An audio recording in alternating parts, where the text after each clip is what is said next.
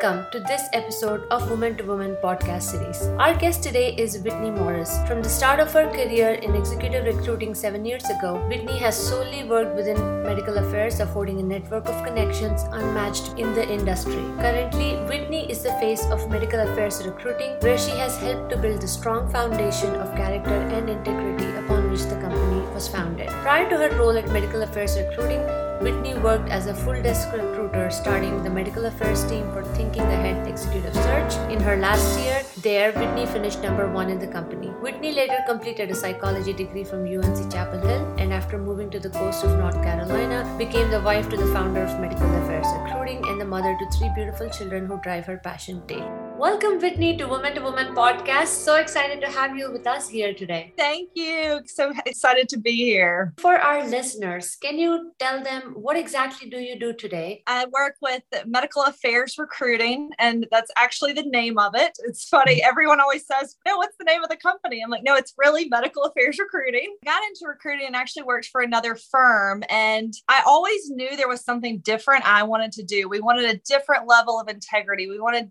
character, one of things like that. And ironically, my husband, before we were even married, was also in recruiting, went off and started his own company. And so when I was recruiting for the other firm, he thought, well, why don't I set up a subsidiary and I'll run that company and you can come work with me. And so I get to be the face and the business development behind medical affairs recruiting. And so was that something you got into later in life, or was that something you always aspired because you had some other role models who were into recruiting and you liked the profession? To give you a little bit of backstory, I graduated from college. I was going to PA school. That was where I was going to go. I thought that was the perfect profession for me because I also knew that I really wanted to be a mom. And I thought that would be a nice mixture if I could work a few days as a PA and be a mom a few days as well. Day before I graduated, I was walking into my microbiology exam and I got a letter from Merck and they were offering me a job. And so I thought, wow, instead of going to PA school, look at this job offer. And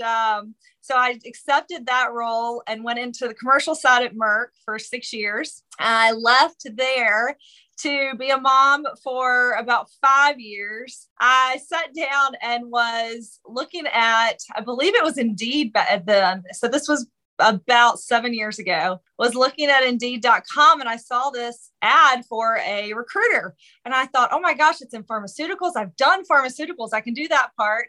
It's recruiting. I've done some of that. And I'll tell you in a different angle. And I thought, oh, this is great. I'm going to go around to colleges and I'm going to recruit these people from colleges and just travel around and have them come into pharmaceuticals. And little did I know, it's not that job at all. Recruiting is definitely an office-based job. It's a remote job. You hardly get to meet any of the people that you work with because you're doing so much like this or over the phone. I think thanks to COVID, a lot of this virtually has become much more popular, but I would still say probably 90% of what I do is over the phone. So the answer is no, I didn't know what I was getting into. But after about a year of getting into it and meeting people and just getting to know people on such a different level, because you're getting to change their lives. It is such a blessing to me that I get to do this every day because I ultimately get to help improve someone's life. And I get paid for it. Just turned into an absolute passion. I just had a candidate actually the other night and he said, Whitney, you work around the clock. Stop texting me. And I said, but it's a very my hobby versus work is like this. I don't really know where the lines end. So recruiting is not an easy job. You do get a lot of rejections. People don't want to talk to you, sometimes not realizing the value add you would provide to them. So what made you stay in this role for 7 years? Clearly you have a passion, but was there anything more to it that really helped you say, you know what, this is what I really love. I want to stay here and I'm going to keep doing this. Yeah, you're right. It is a job of failure. Whether I want to or not, I think I almost thrive on the challenge of, hey, Whitney, you're going to fail. No, I'm not. Let me show you. And I think that's such a big part of if you would do well in this job or not. You've got to have that intrinsic motivation to say, I'm going to succeed. It's all in how you define succeeding. In the beginning, when I started, it was would someone email me back when I connected with them on LinkedIn. If I got to connect my first couple of months, I would jump up and down and get so excited. And then it was, oh, someone wants to talk to me on the phone. And then it's a whole nother level when you're talking to a company and, trying to share with them, like you said, the value add. Unfortunately too, I think recruiting has a lot of different personalities in it. So there are a lot of different recruiters, and I know you'll smile because you probably dealt with a lot of them. I liken it a lot to real estate agents, to be honest, and not to pick on real estate agents at all. I have some good friends who are real estate agents, but there's a lot of bad ones and there's a few really good ones. And when you find the really good one that cares more about the person and where that person's going and their future than they do about closing a deal, that's the kind of person that you want to kind of latch on to, and make those connections with. I love people and they energize me and they keep me going. And I also think that a lot of doing well in recruiting and just having the stamina to keep going goes back to, honestly, childhood. I was thinking through this as I was, preparing for this. And I laughed because I thought, if I was graduating in college again, how would I know if I would be good at recruiting? And to be honest, in kindergarten, it started with my report card saying, Whitney talks too much. Whitney should be less friendly. She would do better in school or make better grades. So I really do think that there's some innate people, just loving people that has to be in you to do the recruiting and to keep it going. And everyone at my first firm knew, just keep swimming. So from Dory never gave up on little Nemo. That has just been my motto. When anything happens or something falls through, well, first of all, I think just keep swimming. But I also have really grown over these past 7 years in compassion. I think that is something, if every recruiter out there could just have that compassion versus how is this going to benefit me? Because anything that does fail, it's because it's not the right fit on either one side or the other. And if you are not finding the best person for this company, and you are not finding the best role for this person, then somebody's not winning at the end of the day.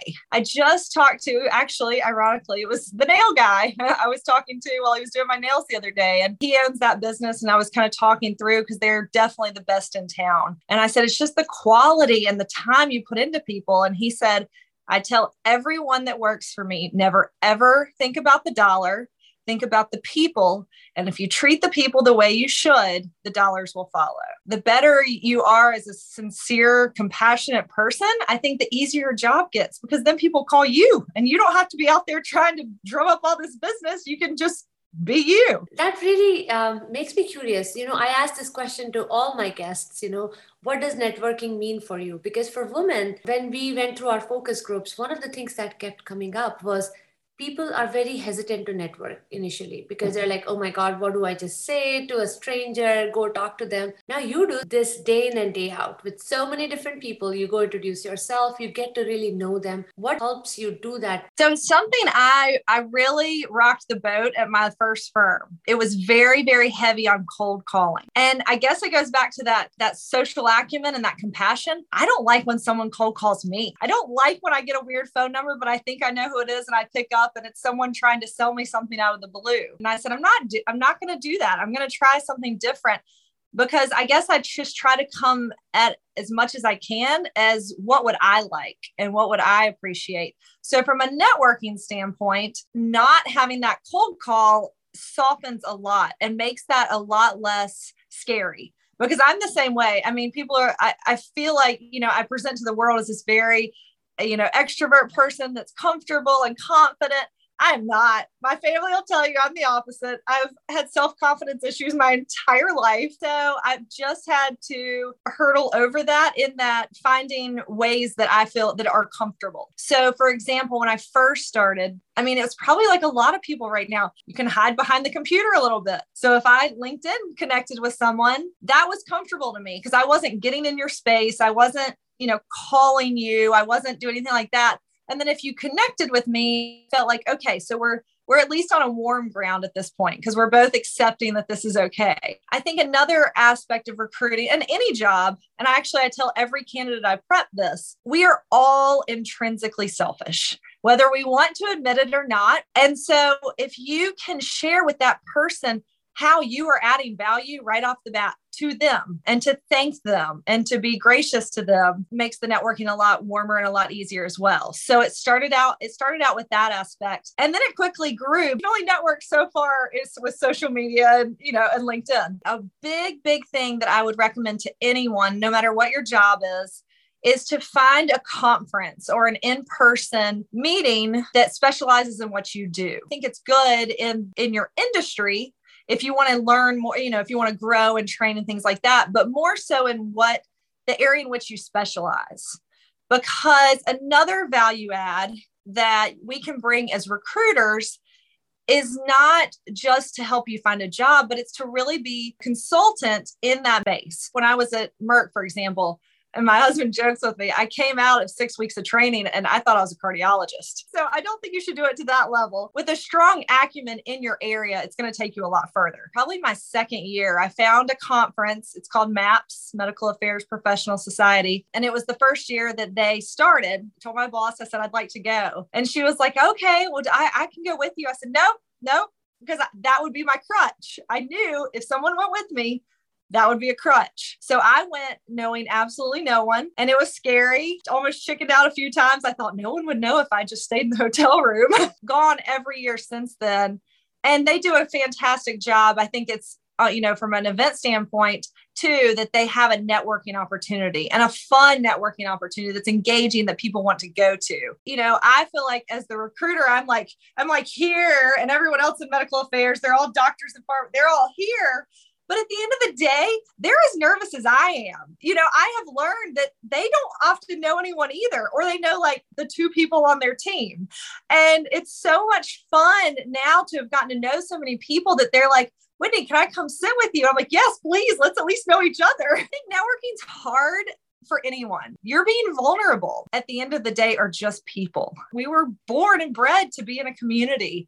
And if you can remember that. Let's go back a little bit in your life, in your childhood. Were there certain people that really helped you shape who you are today? God and my mother had so much to do with where I am today. Those are the two that I would give all the credit to. My mom, ironically, she was not really a businesswoman. She stayed at home with us most of the time. She taught preschool here and there, but she was very, very involved with us. She always taught me what it was like to love. I think she's just that personality that's just that unconditional love no matter what. And I think from that, she was able to give me a love for people and just a compassion that I wouldn't have had if anyone else had raised me. Also, probably the go-getter attitude. She was never scared of anything. She would go be on a volunteer board and be the president. Or if she wanted to go do something, she'd go get a training in that and go do it. And it wasn't even like a big deal. It was just like, this is just what you do. You need to contribute. So you just go contribute. Neither of my parents really pushed us to do anything. It's funny. And that's where I think so much when we interview people, I think that's the hardest thing to judge is that intrinsic motivation. You can't fake that. You can't train that. It's either there or it's not. And God, because Lord knows I wouldn't be here today if it led my way. We all have ambitions. We have certain plans in life. So what was your plan, and did everything go according to plan? Really interesting story. So yes, I had the plan. I knew exactly what I was going to do. I was going to go to the University of North Carolina in Chapel Hill because, of course, my guidance counselor said, you'll never get in there. And so I said, I'll show you. So I got accepted to the University of North Carolina, Chapel Hill. I went to school there. I was then going to get married. I was going to have children and stay at home and live a beautiful life. And that's what I was going to do the rest of my life. Went to Chapel Hill. I got married. I had children. I quickly realized that I love my children more than anything on this entire planet, but I needed something for me. I needed something outside. I stayed at home for, I think, 9 months before I started a business out of our house, because I was like, Mama needs something, something else, some other outlet. And I realized that I really like to contribute financially to our family. I never knew that, I guess, because of the family I'd grown up in, that just wasn't really the setup. My dad worked, my mom didn't. My dad was the financial person, but I quickly realized that I loved that. And I loved to build a small business and do things. I ended up having 2. And when I was 31 years old, my daughter was 18 months, my son was 3.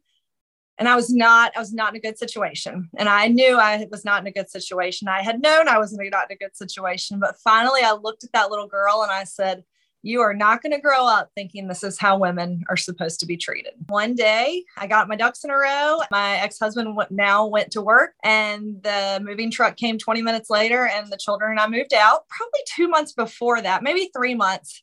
I saw something through social media for an ad for something. A friend was showing these fingernails. And I thought, well, this is interesting because I always paint my fingernails and they always chip and this will stay on. This is neat. I said, I'll try them. And then it was like $10 more to sell them than to try those 3. And I thought, well, I'll just sign up. And if I like them, I'll tell my friends about them. Well, fast forward 3 months and I had recruited 700 women under me, was making more than I had made when I was a rep at Merck. This was enough for me to feel confident enough to be able to leave and have the children. So we left. I kept doing that. That became a little unstable in terms of the sales and the team was fluctuating. I just had something in me that said I didn't want the kids to be elsewhere, like in daycare. I wanted them to be at home with me. For me, it was just, it was a thing. Every mom's got their thing. And so to do that, I had to support us 100%. And my ex-husband was not paying child support. I used the 401k money I had saved from Merck to pay our rent for the year to know that we wouldn't be homeless for a year. Did the recruiting with the nails team, but then that wasn't enough. And so a friend and I, actually, there was an upscale kids consignment sale in town. We bought that business. And so 2 times a year, we would set up an entire warehouse full of consigned upscale kids consignment clothes, and we tear it back down and we do it again 6 months later. This was also at the time Kim Kardashian was making placenta pills. And I can't believe I'm saying this to you, but it's part of the journey. So any women out there listening, just know your journeys can get interesting. It was when Kim Kardashian was doing placenta pills and took hers after having her children. And I had a friend in Hawaii that did the same thing. And I thought, well, this is interesting. And there was a woman in town that did it, but she was very out there. Instead of going to work for that woman, I thought, well, I can just train and do this myself. So I took a course and certified and did all that. And so I started doing that. I created what was called the Placenta Chick. Did that to be able to have enough money that I knew my children would always have the fancy birthdays and that we'd still be able to travel and have nice holidays. And then, so I have 3 jobs at this point from home. And then this wonderful woman posted that Indeed post I talked about with recruiting. So I looked into that. I met with her. It was full time. I was going to have to be out of the house all day in an office. And so I said, no, thank you. Somehow we're going to keep I'll keep going. And 6 months later, she called me back and she said, we can work this out. You can do it from home. You can do it part-time. And so that's where that started. And so I started researching for her. And about a year later, got into being a full desk recruiter, which meant then I was able to, do a lot better financially. I was able to handle the whole process of recruiting from start to finish. And I will never forget the day I looked at her and I said, I finally only have one job. After over a decade, my best friend from college that I hadn't talked to for a decade called me out of the blue because he and his partner at the time were trying to recruit stay-at-home moms that were college educated because he thought they'd do great at recruiting. And I said, ironically, I'm already doing that. And he said, well, will you go on a date with me? And that we got married that's my husband. We got married 9 months later. So it has been quite a journey. And nothing like I expected. What an incredible journey that was. If you had to do anything different, in all of this time doing 4 jobs, and I don't know how you did it, were there certain things that you would do differently? Career-wise, probably not. Because I think everything's compounded to the next. To be honest, if the Merck hadn't been there, I wouldn't have gotten the pharmaceutical recruiting job. If I hadn't recruited for the fingernails, then I wouldn't have had the recruiting knowledge to then bring into this. Now, the placenta pills, yeah, I probably would have left that out. I probably would have said, you're not getting a fancy birthday for a couple of years. I think it's amazing to look back. And I know everyone's got these stories, but it's just such a testament to look back at your life if you draw out the time. And actually, this has been so much fun. So thank you. You don't often look back and reflect on, you just kind of go through life and you look up one day and you're like, oh my gosh, this is how this has happened. With any company you go to, you learn so much of what looks good. And you also learn so much of what you don't want to do, what you don't want to replicate and how you can make it better. But if you never know this, then you can't ever make it better or be different. In terms of mentors, did you ever seek out mentors, or did you have people who acted as mentors for you? Yes, absolutely. There is a woman actually in medical affairs, and I tell her every time I see, can I just soak up your wisdom? Her name is Gelsey's Campo. She's with Organon, and she's one of these women that I just feel like you look at and you're like, she's done it. She's done it all. Like somehow she has these 3 beautiful raised children, a happy marriage. She's career woman of the world. And, everyone that works with her loves her. And she's always got this aura about her of just calm and peace, but the girl gets it done. And that's what I think I love, is that I'm like, I want that leadership style because she's so graceful and so compassionate. I think she's been such an inspiration to me and such a mentor to me. So when I've had questions, personal or professional, I call her. I'm like, okay, I joke with her, the What Would Jesus Do band. She has just acted ever since I've gotten into this as just an incredible mentor to me. So having seen so many people, right? Different people, leaders, different levels, when you recruit others, are there certain skills that when you see they have that, you're like, wow. So as an aspiring leader, if women need to start looking at what soft skills should I start looking at? What would those be? It's amazing to me. Actually, I just had this happen last night. Personality goes so far because we all have different personalities. It is the hunger and the drive. Even if you can fake it on an interview, it's an energy. I just had a call last night from a client, and he said, Whitney, this candidate had every skill on paper that we wanted, but nobody felt the drive. Nobody felt the want. And it's interesting because I feel like when I started in recruiting, it was a little bit like a used car lot. People felt like if they were too eager and too excited for a position, they were going to get undercut salary wise, because the company would say, oh, she really wants it, so we'll lowball her and then she'll take it because she really wants it. Please, if they get anything out of this podcast, that is not the environment anymore. Companies want you to be hungry. They want you to be excited, and they want you to want the job. And so I tell everyone that interviews to pretend it's like dating. If you went on a date with a guy and he was like, yeah, you're okay, I'm talking to 5 other women too. Like, everybody wants me. Guess what? You wouldn't date him. But if you went to dinner with him and he said, oh, you are the best thing ever, you were meant for me, I'm meant for you, it would be a very, very different story. I think the soft skill of just being excited. And if you're not excited on an interview, you shouldn't be interviewing anyway, to be honest, because that's clearly not where you need to be. That's a really, really strong soft skill. Other thing I would tell people is social acumen's really big. I had a lot of hiring managers that are pretty soft-spoken, pretty mundane, but they love someone on their team with a lot of personality and a lot of gusto, because those people are going to be doing a different role than what this person does. And so they really like to see that. And this seems old school, but manners are, and I'm not talking about get on there and say yes, sir, and no, sir, and yes, ma'am. A lot of people don't like that, actually. But following up with a thank you letter, thanking people for their time, just being very gracious and thanking people and going out of your way to do that, because nobody does it anymore, to be honest. It's very, very rare. I wouldn't say I've had someone not get a job because they haven't sent a follow-up thank you for your time or anything like that.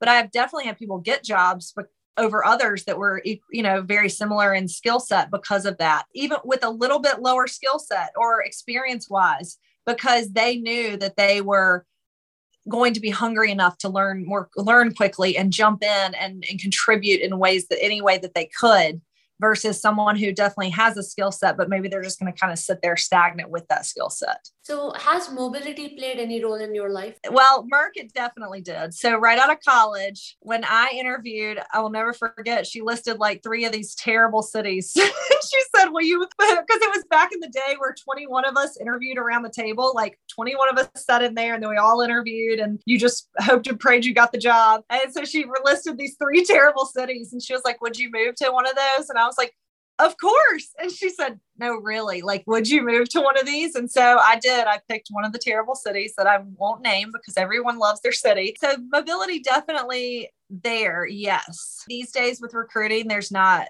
if you're going to get into a recruiting role, mobility is not going to be an issue. I have so many companies, even my companies I joke that are so old school, that are opening up to remote, to live anywhere. And there's still a few that are hanging on and really want everyone in the office. But the irony with those are they want people to move, but then they say, but then you can work from home 3 days a week. So I think we're still trying to figure out the nice balance, because I think everyone still wants to be in the office a little bit, or needs to be, to have the community and the camaraderie and be there for meetings, but not necessarily every day, all day. Yeah, that is very interesting, right? How this whole thing pans out, eventually no one knows. Everybody's experimenting. So yeah, we're going through the motions. Let's see where we all land.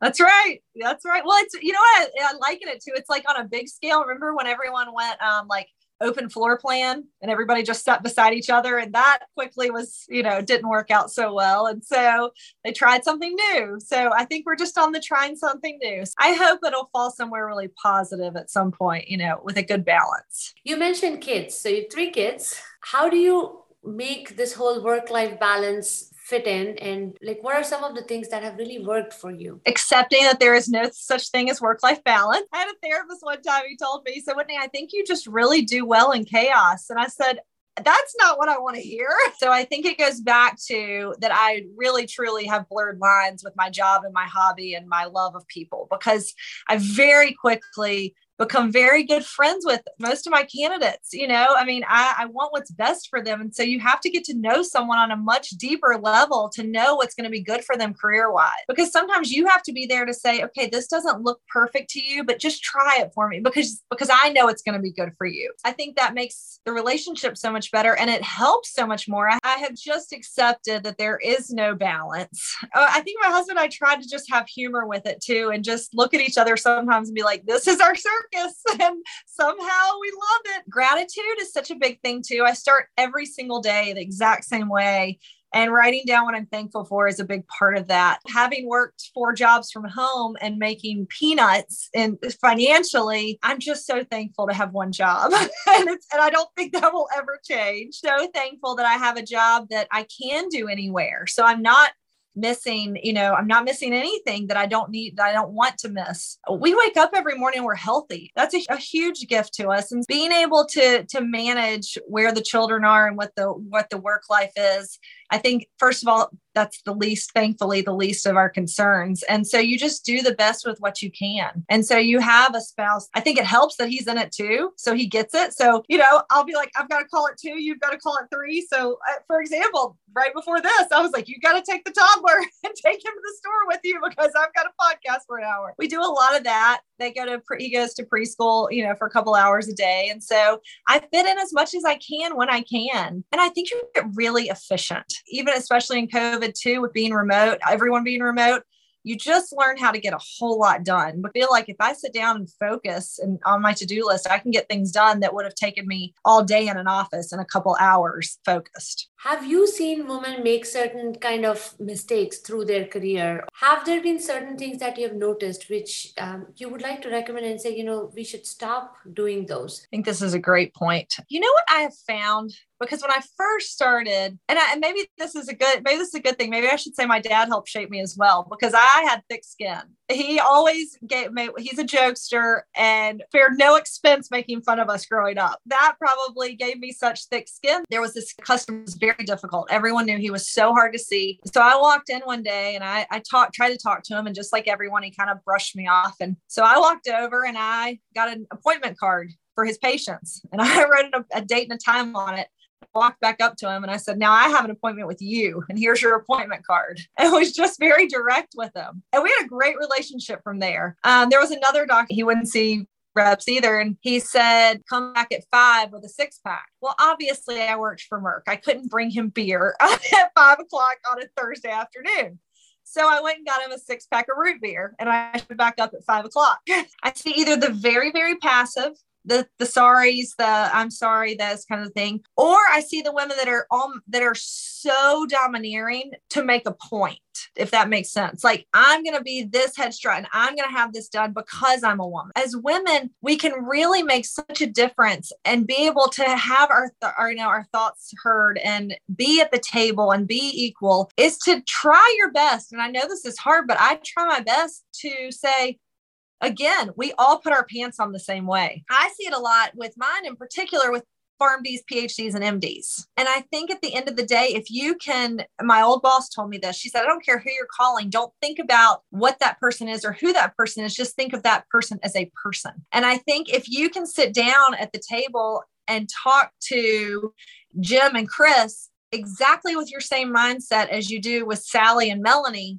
that you're going to get across so much more because you're demanding the respect and they're giving you the respect because you're saying, hey, I'm right here with you. I feel like this has gotten much better, I will say, over the past 5 years, is not wanting to negotiate as hard, especially when it comes to an offer. I would say definitely stand strong in that. And again, that's where having a recruiter helps, because often if you've got a good recruiter, they're going to know what that package can look like, and what it might look like if you don't say anything. Find a mentor with a business acumen. I think that's important too, whether that's a man or a woman. We have things to learn from each other. We both bring so much to this world, and there's a reason we exist and we're different because we bring different things. I mean, it's like a PharmD, a PhD, and MD.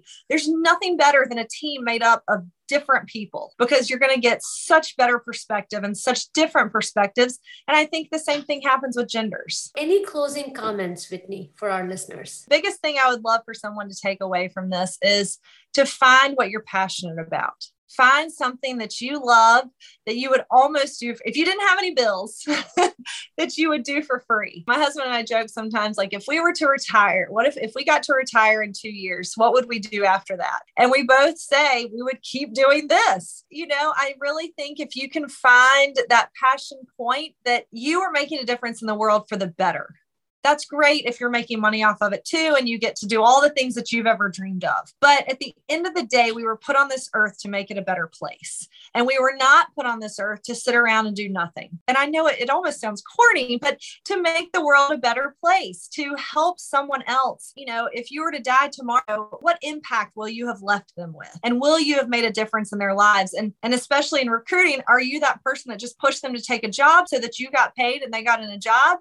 Or are you the person that they remember you talking to them about their sick child and making sure that they got a remote position so they could be home with that child? The biggest thing that we can teach, that I try to teach our children, is to not be like everyone else. And it's so hard because it's kind of like that networking thing. Like, it's so uncomfortable to be different. It's so vulnerable. But if you can think of ways to be different for the positive, that's where you're going to stand out in your industry. So we're going to stand out in your team, in your job, whatever it is. And that's the only way you're going to be a leader in your industry, is if you do something different. There's so much noise out there and so many things that everyone's going to hear. If you're strange or weird or different, that's why people are going to remember you. Thank you so much, Whitney. This was such a great discussion. Time just flew by. Yeah, but thank you so much for your advice, your journey, all the great tips. Thank you so much.